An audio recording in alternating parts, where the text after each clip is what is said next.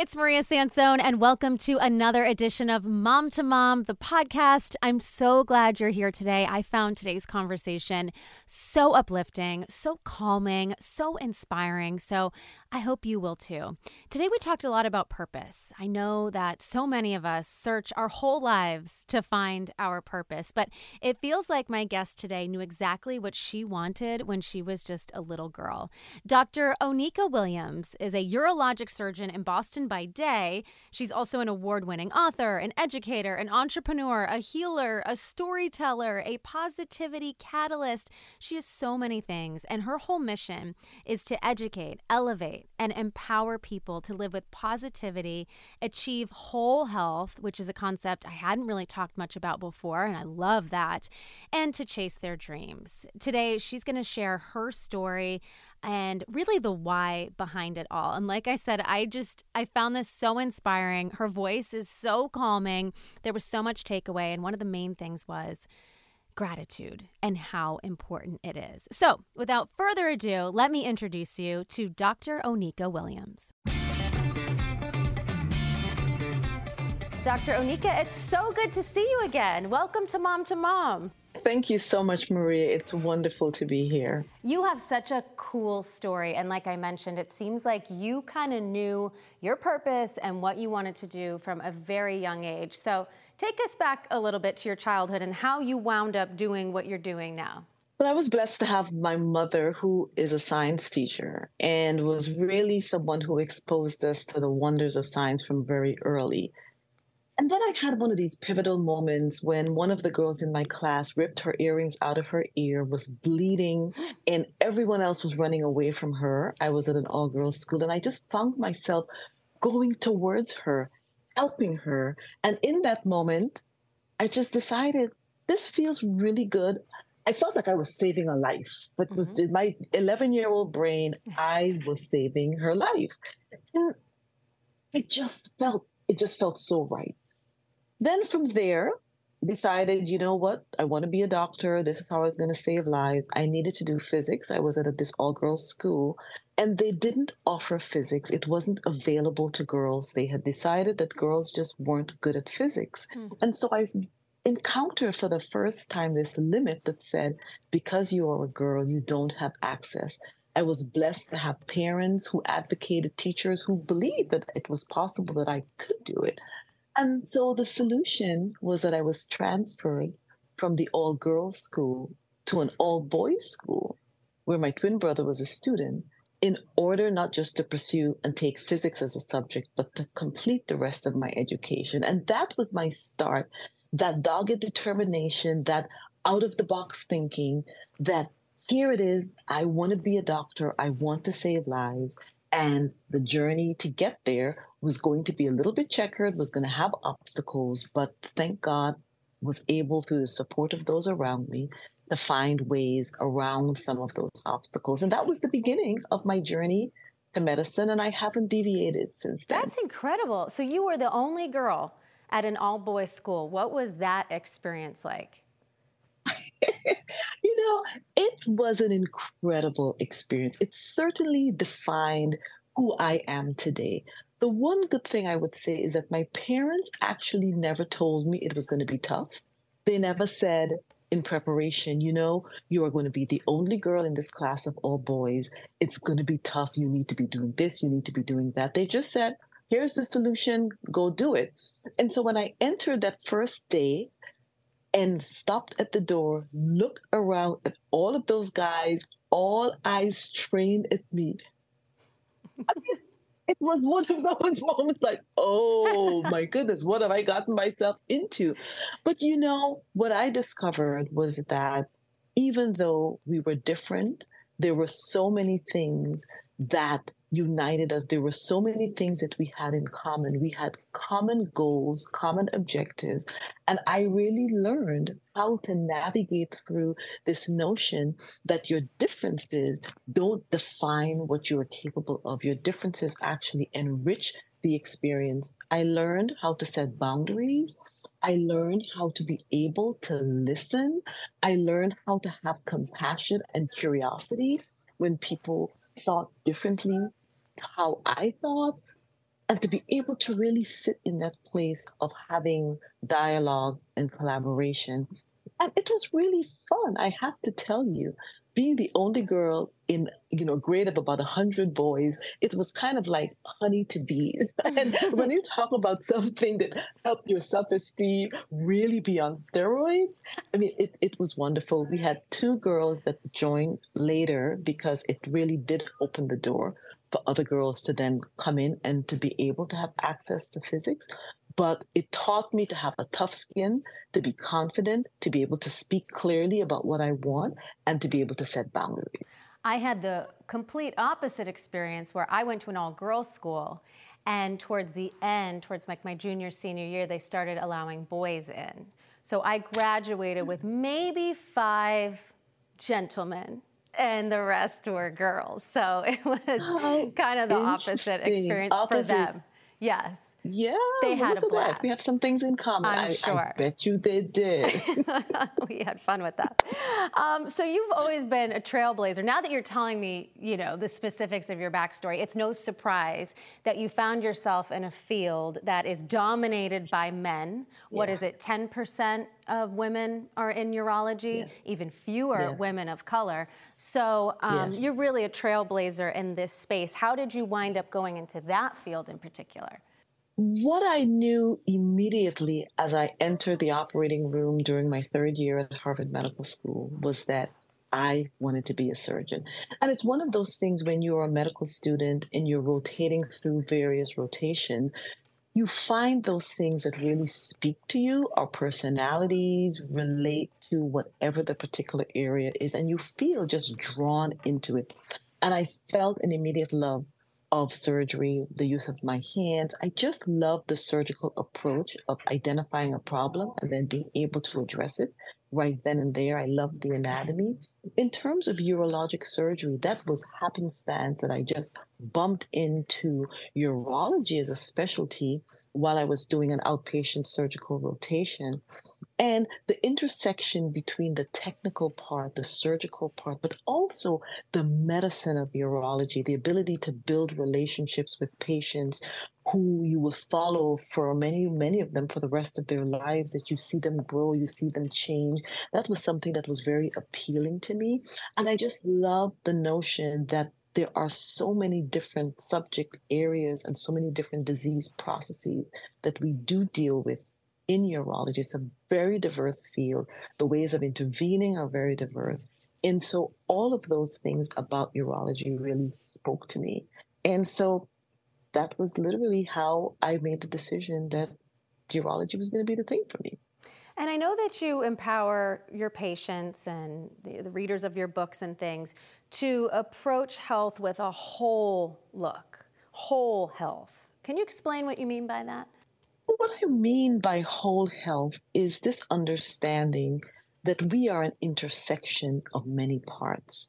Our mind, our body, our spirituality, our intellectual pursuits, our relationships. We are a part that make up a whole. And so if we are going to ultimately be most effective in taking care of those that we are charged to heal, then we have to realize that this intersection between how people feel, how they think, impacts significantly on how they actually achieve health outcomes. And so I am very mindful that when I am dealing with a patient's physical concerns, that their overall philosophy, their mentality, their attitude makes a big difference in how they actually do in their surgery or in whatever their medical issue is, how compliant they are. And so I like to meet them right where they are, listening and understanding what are all of the facets that contribute to their physical health. And so mental, emotional, physical, spiritual, and intellectual health are all a part of that whole entity. Yes, I couldn't agree more. I picture it like a house, right, with little rooms, and you've got spirituality, and you've got your physical health, and you've got your relationships, and you've got your career, and each one of those is just one little part of this big house that creates our whole life. Hey I want to let you know about this amazing initiative that we are doing with supporting our schools. It's our year-round donation and supply drive. We deliver hundreds and thousands of dollars in supplies to schools in need all across New England. Our partners at Donors Choose have identified some specific projects that you can help fund. So please help us out, and to learn more, go to nbcboston.com/schools. I want to talk about your writing career because you have written, is it 7 books? Probably we're now 12. 12. Oh, I've underestimated. And you're probably working on a couple right now as we speak. I want to talk about Dee Dee Dynamo. Let's tell our audience about Dee Dee. Dr. Dee Dee Dynamo is a girl super surgeon who goes around the universe literally saving lives with her gifted hands. And she is an opportunity to integrate the science, the love of science, technology, engineering, art, and math with literacy, with these attitudes of positivity where her tagline is not even the sky is the limit. And so I conceived of her about 15 years ago. She lives on the island of positivity. So her superpowers come from these powers of positivity and her electrical energy. I love that. That's so funny. Just last night, my daughter is 9, and she is she is my little sage. You know, she's better than a therapist. She is so wonderful. And I was having a hard time with something, and I was sharing it with her, and we were just talking about these things, and she goes, you know, sky's the limit. You know, actually, sky's not the limit, because there's so much more out there than just the sky. Like, oh my gosh, Grace. I love it. That's perfect. She is so good. So she would love these books. Without question. Isn't that fun? So Not Today Negativity looks at habits to cope and be healthy in tough times. Another book of yours. And I think I really want to get to this because, you know, I feel like you have to build a foundation, a healthy foundation, before crisis strikes, right? We always tend to go looking for help in crisis, but if you can establish a healthy place when you're in common times, I think you can be somewhat prepared for when something bad happens. So you have some tips that you can share to kind of create these healthy habits now. Yeah, and you're absolutely right, because our mindset imprints and it affects how we approach everything. And so Not Today Negativity is this recognition that the habits that we absolutely form make a big difference in how we approach our life. And so from this perspective of positivity and having what I call a process by which you're able to unpack whatever your challenges are. And the first of those habits is gratitude. I mean, gratitude is so incredibly important because I say that gratitude and negativity just cannot coexist. If you have a gratitude practice that really helps you to unpack whatever the situation is to still be able to see the things that you are thankful for, it does make a big difference.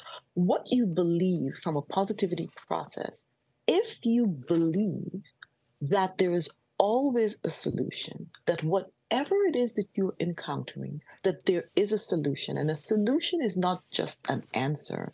A solution means, in Latin, solu, which is the root of the word, means to untie.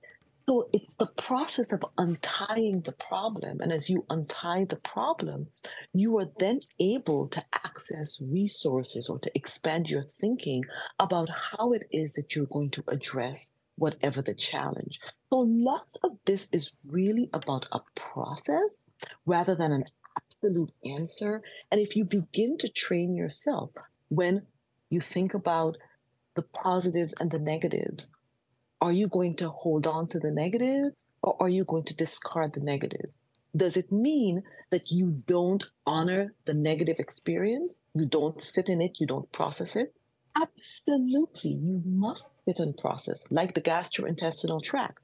We're taking in things that are good for us and not so good for us. The body has a system to separate that which nurtures and to get rid of the waste products. And that's the same thing we do in our life. If we have a process and a system, it allows us not to hold on to the negatives which build up inside of us like toxicity. But like you said, those are the tips. It's practice. It truly is, because our brains I think, correct me if I'm wrong, they feel like they're wired to hang on to the negativity. We hyper focus on the negative things that happen to us. So it's like we've got to train ourselves to focus on the positive. We absolutely do. And I think negativity just is like a spoiled child. It has the loudest voice, and so it captures your attention.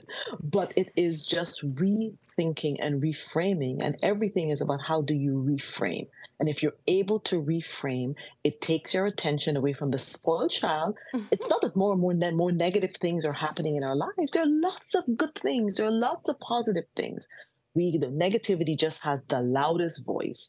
And so we have to basically say, nope, not today. And it's not to have a negative relationship with negativity. So you're getting all upset and worked up. It is to identify it, to basically be able to be aware and conscious, and then tuck it where it belongs. Yes. Don't feed the beast. Don't feed the negativity beast. Let it be. I know that a lot of my listeners and viewers deal with anxiety, as do I. I mean, this has been a common thread since Mom to Mom started years ago. And you were talking about gratitude and how positivity and gratitude are, go hand in hand. But it feels like anxiety, and I've heard this, anxiety and gratitude won't coexist. Right? So if you're having a happy heart and a grateful heart, it's kind of hard to be anxious in that moment. So is that a good tool for when we're feeling anxious, is to kind of think of the things that we're grateful for? I think that in addition to breathing. So your body, they're just these kind of what we call our autonomic nervous system that has these just responses that become very sort of knee jerk. And so we have to train ourselves to develop. We have the parasympathetic system and the sympathetic system. The parasympathetic system is a system that allows you to rest and digest and take these, just calm down.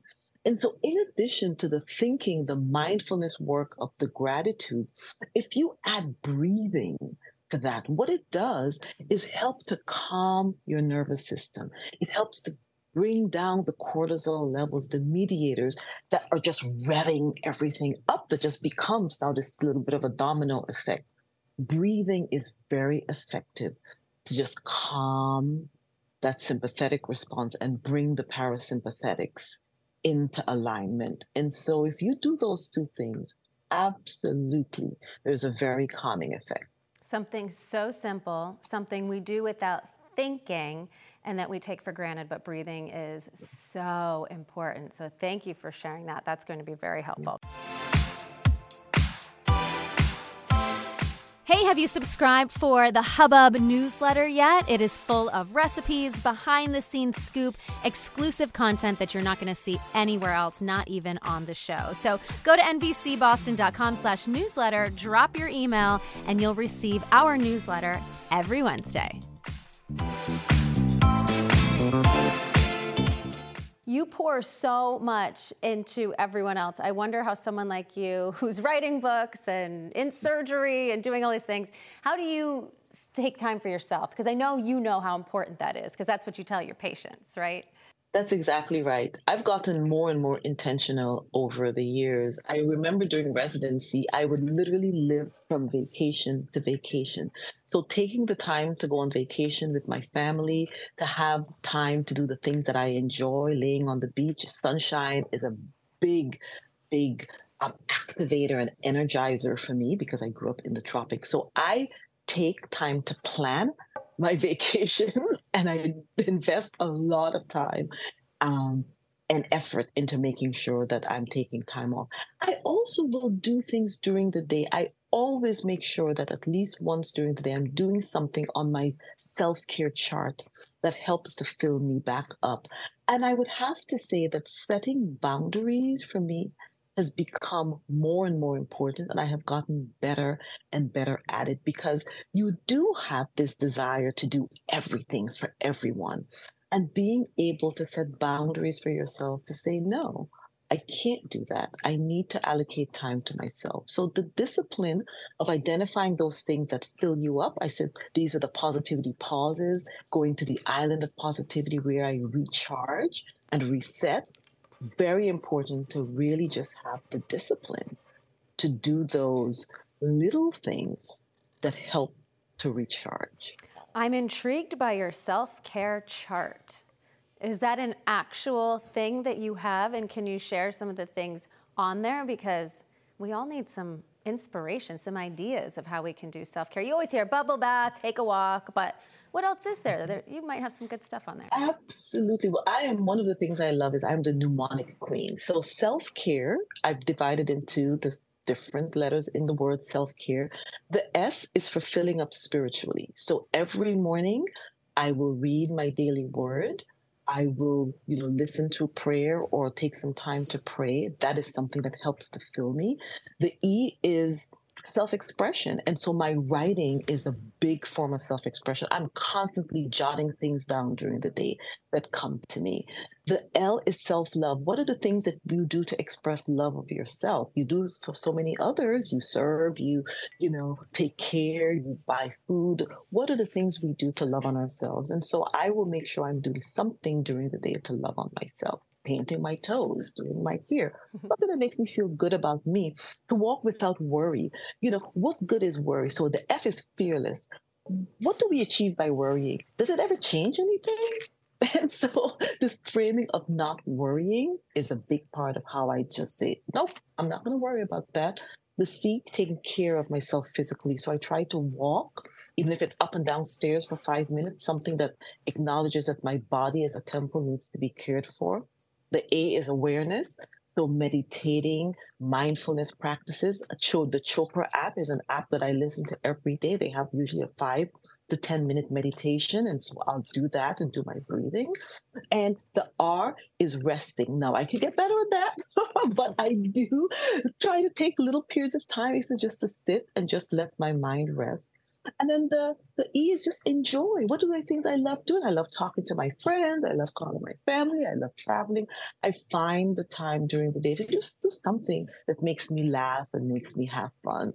And so that's my self-care mnemonic. And so I really try to honor, even if I can't get to all 8, that at least half of those things during the day I will do to just fill me back up. Boy, that was more than I bargained for. I'm writing this down.